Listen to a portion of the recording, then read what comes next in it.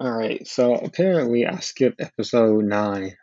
So just like the iPhone, we keeping it rolling. Best projects I've heard this week, volume 11. Uh, it's gonna be pretty nice. Forget the intro. You got the intro music. That's all you need. Let's just get down to the meat. Pause. All right, indubitably one of the most talented artists to come out in the past decade is Jai Paul. We just made decade and a half. Releaser of Bait One's Officially Jasmine and BTSTU, sample on Dreams Money Can Buy by Drake and a Beyonce song, I believe. One of the most talented artists of all time. Uh, Him and his brother, AK Paul, another talented producer in his own right, founded the Paul Institute a few years back, officially a few years back, and they have funneled some of their creativity into similar minded artists such as Hira, Renan, Fabian Apolladino, Ruthven, and Pen Pals. And those individuals came together for an EP today. That EP, well, not today, but earlier this week. Paul Institute, summer 2020. One of the most talented bodies of work you'll see this entire year. Must listen, really.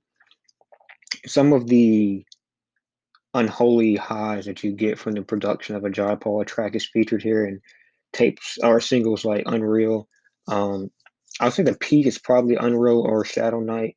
Those two, Rena and Hero, came through. Um, but also Fabian Palladino, uh, the first Paul Institute artist, I believe, that dropped a track. Um, Great vocalist.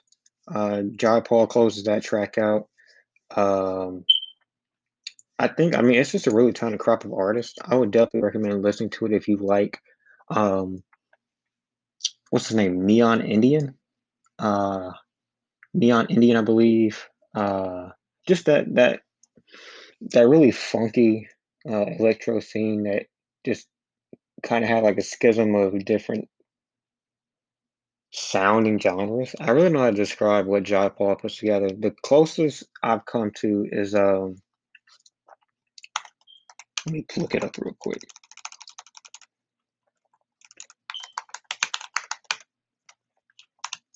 The closest comparison I've come to is Neon Indians Vega International Night School. Um, that's defined as electronic disco, neo psychedelia. I think that'd be a good genre to put it in, right? Neo psychedelia. That's pretty cool. And vaporwave. I can see some of that in the production here. But like I said, the highs, Unreal, Shadow Knight, Be Honest, the first three are in my opinion the best, but the latter three are very worth listening to.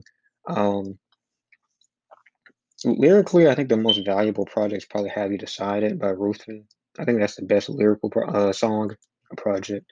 But yeah, let's go on to the next one.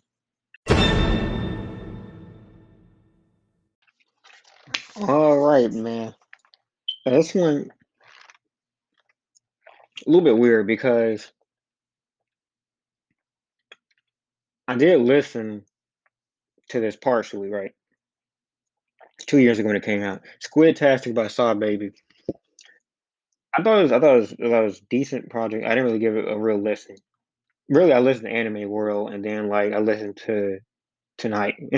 I listened to a couple other tracks a little bit, but I didn't really give it a listen. I yesterday I'm at my brother's base football practice. I'm like, let's start something on I haven't heard in a while, and I was amazed. The consistency here,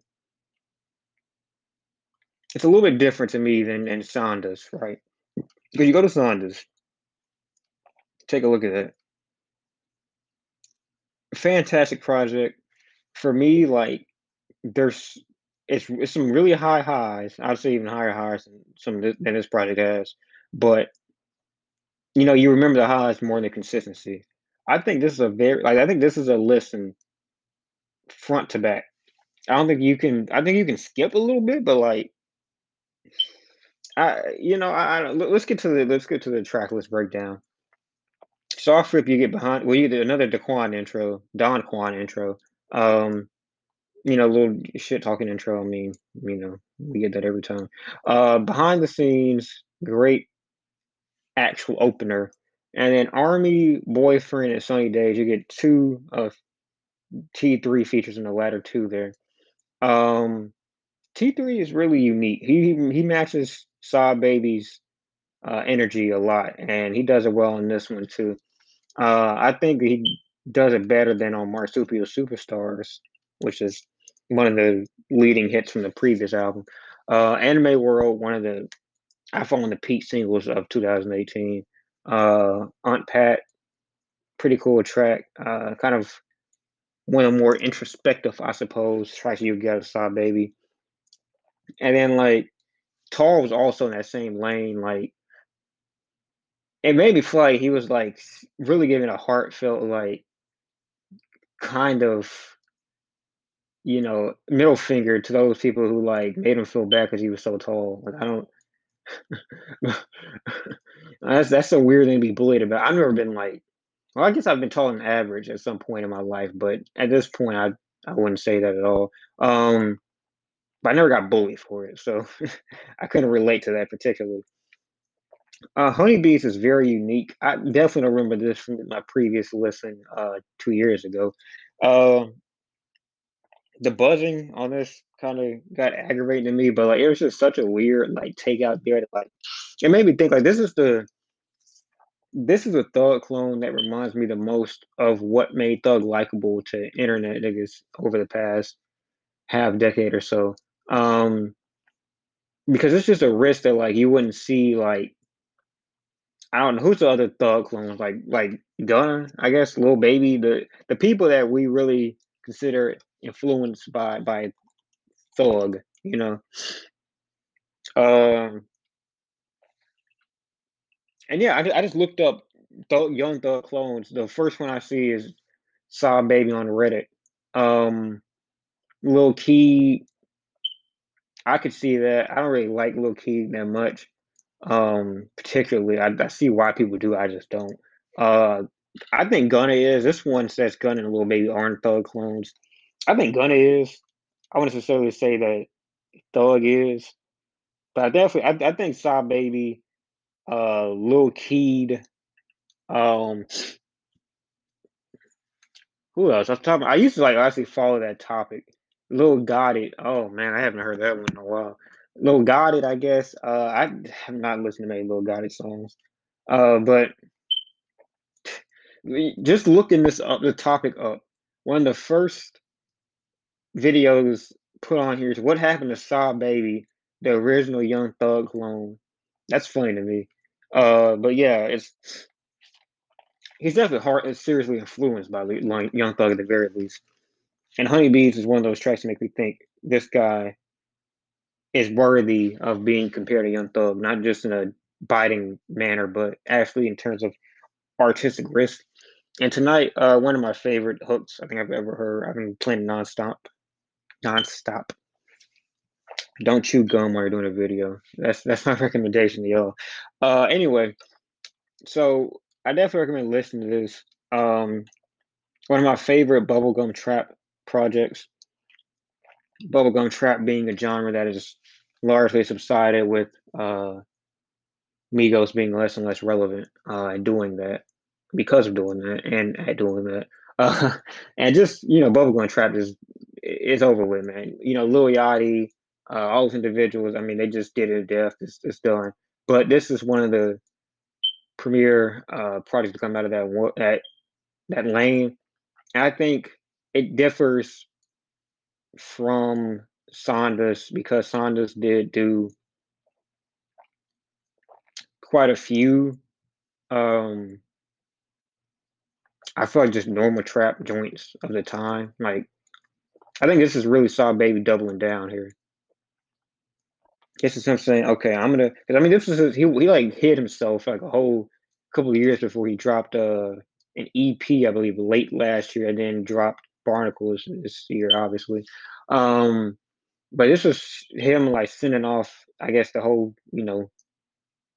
period of time for him musically as an artist, and it's good. Anime World behind the scenes tonight. I like Sylvan's hook, but I wouldn't say it's one of the leading. I think Boyfriend and Sylvan are two of the better tracks because of hook reasons, not necessarily the entire song. Where I would say that past Sylvan, it kind of goes down a little bit for me. I would say that you should listen all the way through. I mean, it's only 33 minutes, you know. All right, let's go on to the next one.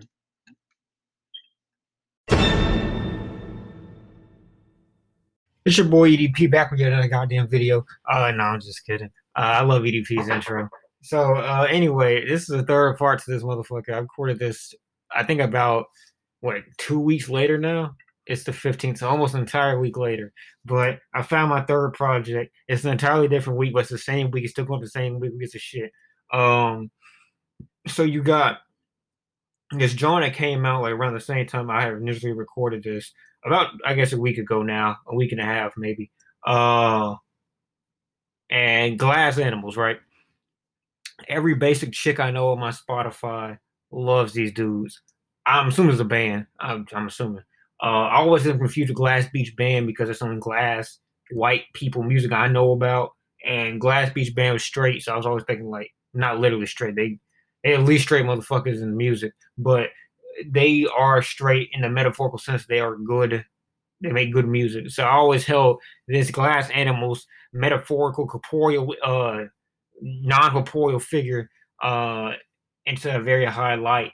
And on a sense, I'm right now looking at my Fortnite, not Fortnite, fuck me, Fallout Shelter thing here, kind of just collecting the deets. I haven't typed into this thing like 3 months, but you know, I had to make sure my homies are still kicking it. Anyway, so here's my thing right with this joint. First, it runs with a lot of Alabama Shakes. I don't listen to that whole Halsey uh kind of like you're supposed to have voice talent, but you don't really have voice talent, kind of falsetto. I don't know, pop slash R and B, white people R&B lane. I don't know. I'm gonna go with pop. Um, I just don't fuck with that whole sound too much. You know, I like Perfume Genius. You know, I like his shit. Um, I I don't like when Halsey does. To me, this is the same lane of music as Halsey. I don't know if it actually is because I don't know genres of white people music like that. It's a lot of subsections when y'all music. No offense, no racism. I can't be racist in the traditional sense. I mean, this is just me saying words at this moment. But anyway, my point being is that I don't want to classify this, but I do know it sounds like Alabama Shakes. And Alabama Shakes, color and sound, you know, good little vibe and era of music. For me personally, and especially for the act, and I don't think they released shit since then. Um, and I definitely get that when I hear, you know, the man's voice. You know, it really sounds a lot like the lead for Alabama Shakes. I mean, TLDR before some fucking asshole comes through and says, "Hey, they are the same person." Oh, well, my bad. Uh, but the production also very similar, very very monumental at times. They can just at a snap just come down a decrescendo like an orchestra really. And the hip hop influences between the two acts is also very prevalent. I would say even more so in this than I would say in. I would say you know, sometimes that little spice and kick and cultural flavor that music has kind of sounds like hip hop. I guess because hip hop derives from the same genre of music, like the you know, a little bit of blues in there, a little bit of soul in there, shit like that. That's not hip hop, but since hip hop is the most prevalent genre that we know of in the modern era, they even hints at some of those fixtures of yesteryear. You know, when something else does come by that also takes homage from those genres, you know, we're automatically inclined to call it hip hop. Or at least I am, because I have a very small brain when it comes to labeling music. So going on from there, Space Ghost Coast to Coast. This song, I want to get this on its own section because I had a problem with it because this one I felt really was like some, I don't want to say swagger jacking shit because people can be inspired by hip hop, that's fine, but like I, it felt to me like it was like a shitty, not even shitty, like it's an okay song, but like it feels like a rendition of someone who like listen to like some really shallow hits from like mainstream like 7, 8 years ago. Like if you gave me like that Kyle, the guy who made I Spy, like some of his shit he would have had like in 2013, fruit snacks and cups of Patron. It doesn't sound like that, but it's the same, the same juice, the same flow I'm getting from here. I don't know. It's just I don't like that song for a few different reasons. I can see why somebody would because like it's West Coast goes like the hook is straight. Uh, the beat is solid. It's like it's such a it just doesn't feel like a good hip hop rendition from this individual. And Tokyo Drifting actually does feature a hip hop act. It's even more electro than the average track on here, and that's usually where Denzel or Vince Staples find their niche on these songs is electro with a little bit of kind of spasticness to it, and Tokyo Drifting literally like to speak to the name kind of around like a minute and 20 in would just speed out. He speeds back in and kind of sets up the dinner table for Denzel to kick it. But my favorite tracks were definitely Dreamland, Tangerine, and Hot Sugar. You may know that those are the first three. I feel like what those set in just interested me more than the rest of them. Dreamland, especially the kind of the setup, the building like to a climax that song does, and the climax being like just to the very last line of the song. You make the album Dreamland, it kind of becomes self introspective at a point. The storytelling is interesting on that. Hot Sugar is just a hit. I mean, there's really no other way around it. That was really the song that made me think Alabama Shakes more than anything. Uh, I know white people are gonna love that, so that's gonna be. And there's nothing wrong with white people loving that song. Let me say that right now. But I know that's a song that's gonna be played in like commercials, especially like movies, like slow down movies with like several jump cuts and like people flashing across, like flashing looks across at the club. That song's gonna probably get some burn there. Um, for some reason, Anderson .Paak is in my head when I think about that song. It really is like just groovy like that. And Tangerine is, in my opinion, the best hook on here. Definitely my favorite, at least. Amazing hook. And I also love the last song and the callback it has to Dreamland. I love that. You can hear the production, but also kind of like faint. You can rehear the lines being used. Um, I feel like there's another song that I liked. That's on the back half. The back half just kind of just goes through smooth for me. I just don't. There's nothing that stood out in the back half, and I will say I listened to the first half like 5 different times. I listened to the back half like once, so maybe that's the problem. But nothing in the back half really stood out to me personally. Domestic Bliss. I want to say I noted, but I didn't actually like write anything down about it. So yeah, this is a good album. It wasn't like amazing, but it was good. And it's good enough for me to at least be interested in seeing like what else this act has to produce. And it took 4 years to make this album. Holy shit, 4 years. That's wild. Um, so yeah, the lead the lead guy, the lead vocalist. I fuck with his voice. I mean, it works for this. It's funny to look on Spotify and see that one of the comparisons is Joy Wave because 3 years ago I played the shit out of Destruction. I played the shit out of that EP. It really wasn't even an EP. Anyway, would I recommend this to anybody? Yes. Is this the best album I heard this year? I don't believe it is. Is it one of the more interesting? Yes, I think it is. I was thinking 7 out of 10 off my first listen. I feel like I'd probably go after I like really give the production because this is an electro electro pop. Usually, even if the vocalists are interesting, instrumentals is what really matters at the end of the day with those acts. So I probably have to give it another listen before I give it a real rating, but 7 out of 10 with space to go up is where I'd be at right now. And yeah, so I hope you enjoyed this. I think I found three really good, three decent projects that I think people should listen to.